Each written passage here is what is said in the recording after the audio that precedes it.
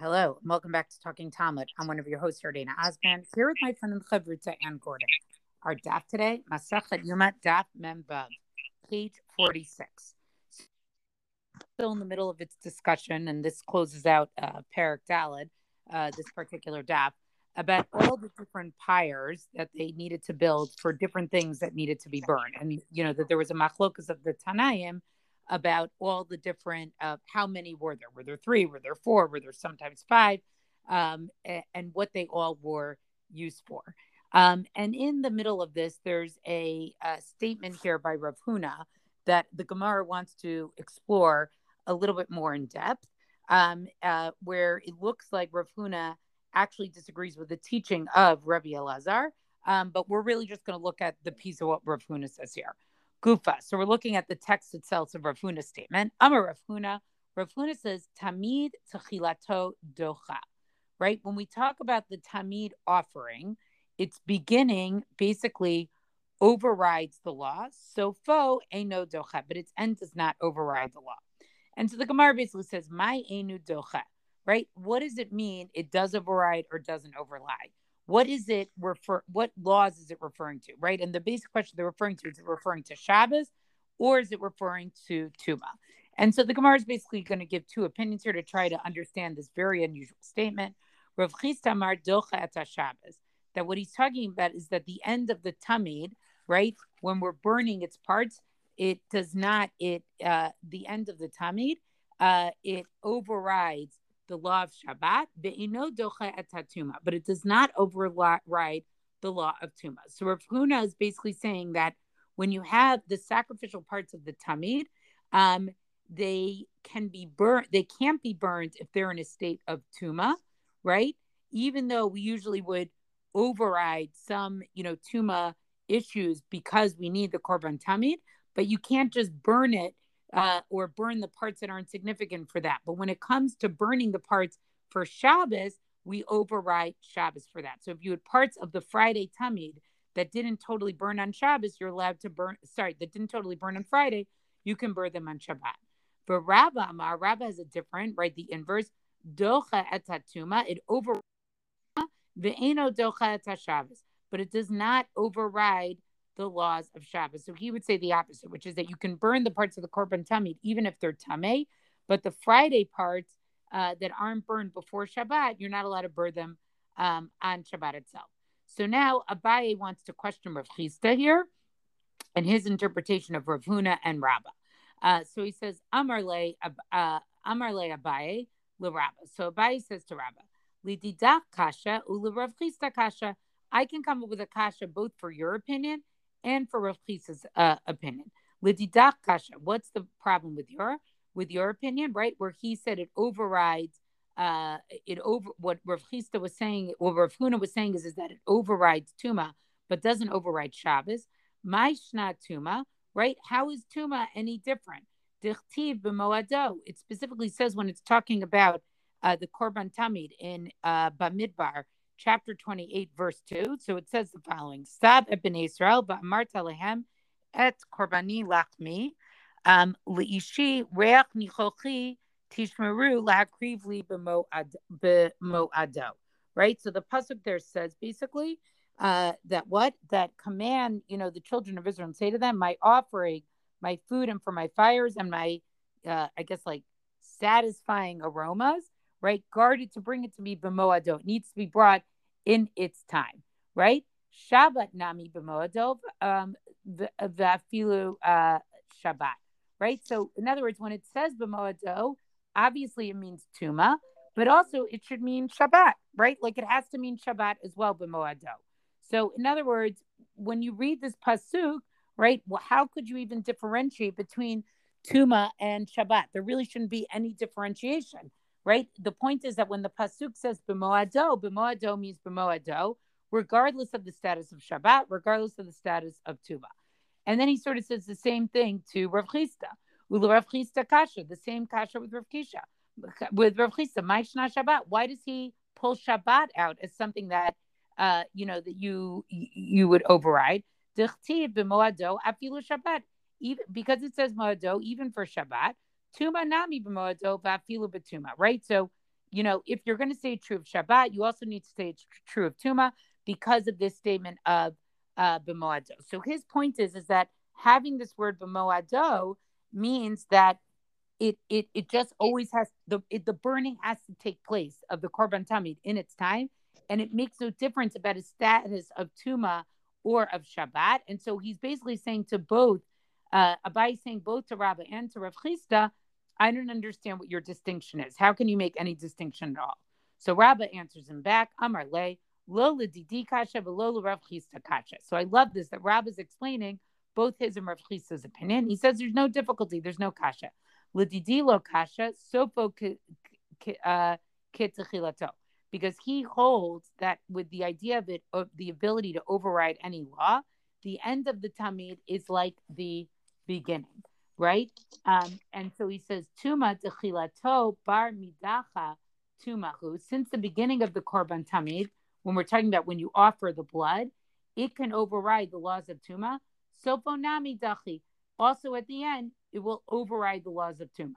But when it comes to Shabbat, techilato lava midacha Shabbathu, the beginning of the Friday tamid, meaning when you slaughter it and you do the blood part of the korban tamid, you can't override Shabbat for it. In other words, that has to be done. The Friday korban tamid has to be done before Shabbat itself, right? Because it's the Friday korban tamid. You can't do those beginning avodot before, like on Shabbat. They have to be done on Friday because it's part of the Friday korban tamid. So therefore, sofo nami lo dachi. So its end parts you also can't do on Shabbat, and that's his point. That's how he's able to make that distinction. Tuma is different, right? Once you're going to say you can override Tuma, you can override Tuma. But with Shabbat, it's different because those beginning avodot, if they're not done at the right time, they can't be done later on Shabbat. And so therefore, if the burning didn't take place on Friday, that can be done on Shabbat. How does he explain Rav Chisda? Rav Chisda lo kasha. Rav Chisda also, it's not a problem. So fo techilato leisle. He doesn't hold, right, and this concept at all, that the end has to be like the beginning. This isn't a concept that he actually holds to. He doesn't hold that has to be. And therefore, he can allow that the end of the Friday tamid can override Shabbat, right? So Shabbat, and now we're going to see some concepts that we've seen before, particularly Masach Pesachim. Shabbat dehutra hi b'tzibor, right? For Shabbat, right? Shabbat restrictions, we say that they're not just overridden, it's mutar. You're allowed to do it for a communal need. So fo nami dachi. So even in the end, the korban tamid, of course, is going to override it because this is a communal need. It's a communal korban. So of course you're allowed to burn it, right? Tuma, but when it comes to tuma restrictions, right, the duchia hi b'tzibor, it only overrides it when there's like a communal need. It's not that it's permitted, but it's that there's a communal need to do it, right? And the beginning of the korban tamid, that's the primary avodah. The shechita and the blood is the primary piece. That's what you need for the kapara that the korban tamid gives you, right? And that's what's going to override it. So fo delav ikar kapara lo dachi. But the end of the korban tamid, right? The having to make sure that everything is burned, it's not really the ikar. It's not really what you need according to Rav Chisda for the kapara, and therefore it's not going to actually it's not going to override it. So I thought this was very interesting because we see some of these concepts that we've seen before when it comes to korbanos. Remember with the korban Pesach, we had this whole thing of what do you do if everybody is tameh on Erev Pesach, right? Is it hutra or is it duchia, right? What do you do? Do you say, oh, it's totally permitted, or are you saying you're making a special exception and you're actually overriding it? So I just wanted to read through this section because, first of all, I think it's great how Rabba not only defends his opinion, but actually also defends Rav Chisda's opinion to Abaye. And I think that always is a sign of a great teacher, that he can understand all opinions and not only, and defend them. But the last piece is that, again, seeing some of these familiar concepts we see about where do korbanos fit in, right? When there are certain criteria that are not met, like issues of tuma, issues of it being Shabbat, but there's such a strong communal need for bringing those korbanos. maybe it's not just that we're overriding it, but it's actually hutra. It's actually like it's lechatchila. Okay, it's a thing that we're allowed and supposed to be doing. So I'm going to sidestep everything that you've just said, meaning I think you've articulated very well. But I'm struck again that we've got a comparison of Yom Kippur. Now, in this case, maybe it's a little bit more practical, just the comparison between Yom Kippur and Shabbos. But still, like instead of saying here's Yom Kippur, right? Like here's Yom Kippur, it's the big day.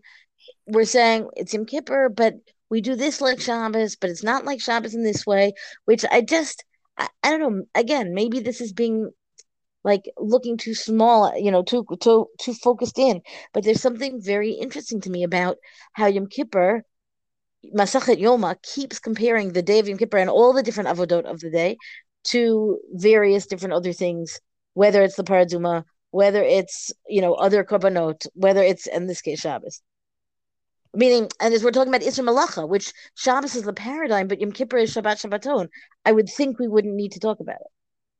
But I agree with you. And again, you're right in the sense that it's interesting to see that sort of the singular avoda, all these parallels are always being like everybody wants to make the avoda of Yom Kippur fit into some framework. But I could make as much as strong of an argument as like it's the avoda of Yom Kippur. We shouldn't draw anything from it. Right. It's special enough. What are you trying to do here? Exactly. This is exactly my question. I mean, clearly I'm wrong, right? Meaning because the Right. And our comparisons are first there. Gemara that really taught, I mean, yes, we had Masach Psachim, but it didn't really talk about it in terms of a discussion of Avoda. That really wasn't a language that we saw in Masach Psachim. It was about the bringing of a communal korban.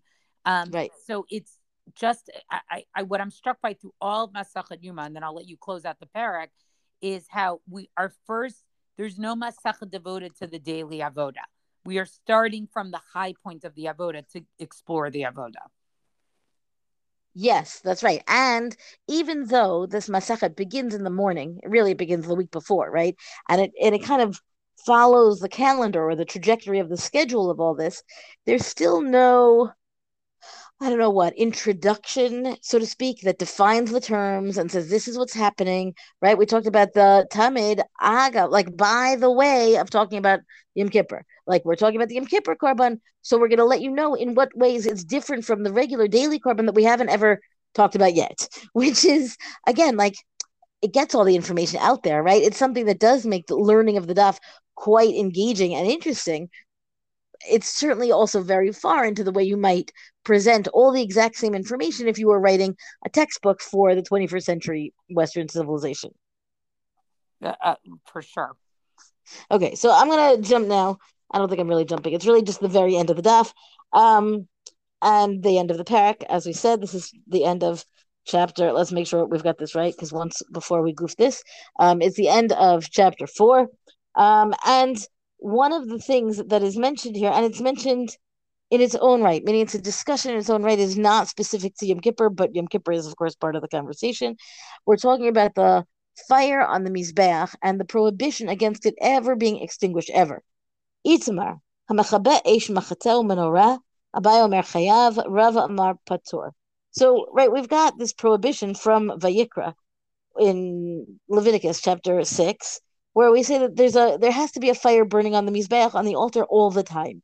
And about when we're talking about that prohibition, meaning the prohibition of letting it go out. So we've got Amarayim who are debating it, which again we've talked about this, incessantly perhaps, but we need to recognize that this is a fire that indeed has gone out by the time it is the Amoraim, right? They are in a different country, and there is no Beit Hamikdash with a fire burning. So I imagine that's even a sad conversation for them because it's supposed to never go out, and it stands for so much, and yet it's out for their experience of it. So in any case, they're going to discuss the halacha of it, right? And so Rava says, no, Abai says rather that if for one who did let it go out, then Abai says you're chayav, right? Which I assume would mean that you're chayav a korban because presumably you have let it go out b'shogeg, meaning you have unintentionally let the fire go out. Anybody who is actively coming to put the fire out has no business working in the Beit Hamikdash to begin with. And Rava says he's not. He's not chayav to begin with. He's patur. He's exempt from having to bring any kind of korban in an apology. So then the Gemara, is going to elaborate and explains as follows. the kaveba rosho shel mizbeach. Now, this is the example of somebody who extinguished a coal, right? So what happens? Just somebody's standing at the top of the mizbeach, and at that point, he extinguishes the coals. Well, if that's where you're situated and you manage to extinguish the coals there, then you're gonna be held accountable according to everybody, because the implication, of course, is that you have done something that will extinguish the coal, meaning it's more intentional. Let's put it that way, at least in the action of it. So what are they disagreeing about? They're disagreeing about if the coals were brought down to the ground level, and then somehow, the coals were extinguished. Abaya's rationale is you're talking about the fire from the mizbeach. It doesn't matter where it is. The moment you've got fire from the mizbeach, you are from the altar, and then you're going to be the one who, again, inadvertently, you've let it go out, then you're going to be considered liable. But Rava Amar Patur Kevan Nitka Nitka, the moment it's been removed from, it's removed off the Mizbeach. So the fact that it once was on the Mizbeach does not mean, according, he disagrees with Abaye here.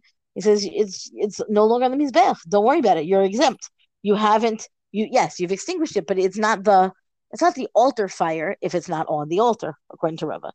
So the Gemara then asks, Ella, had Amar Rav Nachman, Amar Rabba Baravua, Hamorid Gachel, Me'al Gabe Mizbech V'kiba Chayav.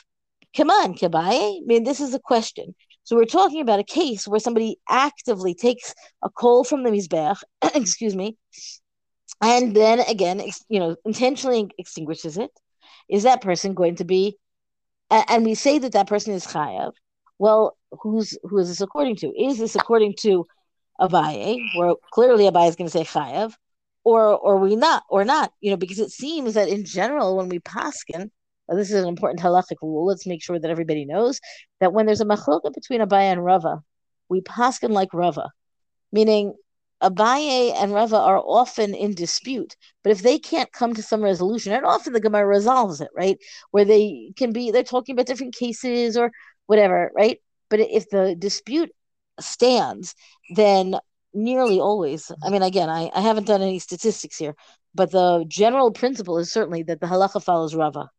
So then the Gemara goes on, afilu tema karava. So could you want to say that the Gemara is following Rava really, even when it says that this guy who has taken the coal from the mizbeach and put it out is chayav, even though that doesn't sound like Rava's opinion, maybe it really can be read in accord with Rava as well. Hatam lo intik mitzvata, because when it is taken down, it wasn't taken down for the sake of the mitzvah of I don't know, clearing off the mizbeach, whatever. Or for that matter, anything pertaining to the coals itself. It's described here as kind of a casual act. And so maybe when Rava says that the removal of the coals from the mizbeach means that you're no longer going to be culpable for putting it out, it wouldn't apply because you haven't really done this removal. Hatam lo intik l'mitzvata, hacha intika l'mitzvata. And that could be a legitimate distinction to say that Rava would agree with Abaye. And it's interesting, Yordane, I think that this is the way the parak concludes with an Ika Amri. Ika Amri means that there's another version of the same text that we've just had that is going to read just slightly differently. And I guess the idea is that it's really supposed to supplant the text that we just read. But because the way the Gemara works, right, we keep everybody's opinion alive, and we keep different variants of the text alive as well by saying, well, there's the first one, and then we've got an Ika the Amri. It means literally Yesh Omrim, Ika Yesh the Amri, Amrinan, those who say. And the idea, and I know we've talked about this in the past, but I think it bears repeating. But the idea here is that this text that I'm about to just go through very quickly is going to be slightly different than what we've just read. And it says, again, this is an example of where he brings the coals to the ground. The afte ara, the kabe, he brings the coals to the ground and extinguishes a coal there on the ground. The kula alma lo plige de patur. So there's rather, I say it's slight differences, but sometimes the slight differences have a whopping meaning. Right, where everybody would agree that by removing the coal and extinguishing it on the ground, then even Abaye would agree that would be he would be patur, he would not be obligated in bringing a korban. He would not be culpable for the fire going out. He pliged the kabe barosho shel mizbech. The dispute is really what happens if the extinguishing happens on while at the top of the mizbech to begin with. Abaye Amar Chayav Eish Mizbeachu. The same rationale. Abaye says you've got altar fire. That's it. Rava Amar Patur Kivan Nitzka Nitzka, because the moment it's removed, it's removed. So the dispute between them is the same wording, but the Kuli Alma Lo Plige, meaning the case that they are refining the dispute to be about, is the opposite case. And then the Gemara asks, El Hadam Rav Nachman, Amrav Rabba Baravua. And again, this is still part of the Ika de Amre. It's the revision of the text. Hamorid Gachelet Me'al Gabe Mizbech V'Kiba Chayav. So, right, we had seen before that if you remove it and you put it out, you would be patur. Right? Did I read this right? I want to make sure I haven't forgotten it. I know that sounds ridiculous. I just read it a second ago. No, in both cases it says chayav. So this is the distinction here between this text and the previous text. Not like Abaye and not like Rava. Why? It's a different view altogether. Once you're talking about removal for the sake of the mitzvah, that is a caveat that Rava did not articulate. So the Gemara's claim in this Ika D'Amrei is that it's not really Rava's opinion. And don't read it. You don't have to read it into Rava's opinion to be able to conclude, like, that's Rav Nachman's opinion. That's fine. It doesn't have to be Rava's opinion. And the machloka between Abaye and Rava is more narrow in scope than the first version before the Ika D'Amrei. Phew. Wow. I think with that, we're going to close out the... Hadran Allah. Yeah. Bakalpe. Well, that's our DAP discussion for the day. Rank us, review us on all major podcasts. Thank you to Rabbi Michelle Farber for hosting us on the Hadran website. Let us know what you thought about this DAP on our Talking Talmud Facebook page. And until tomorrow, go and learn.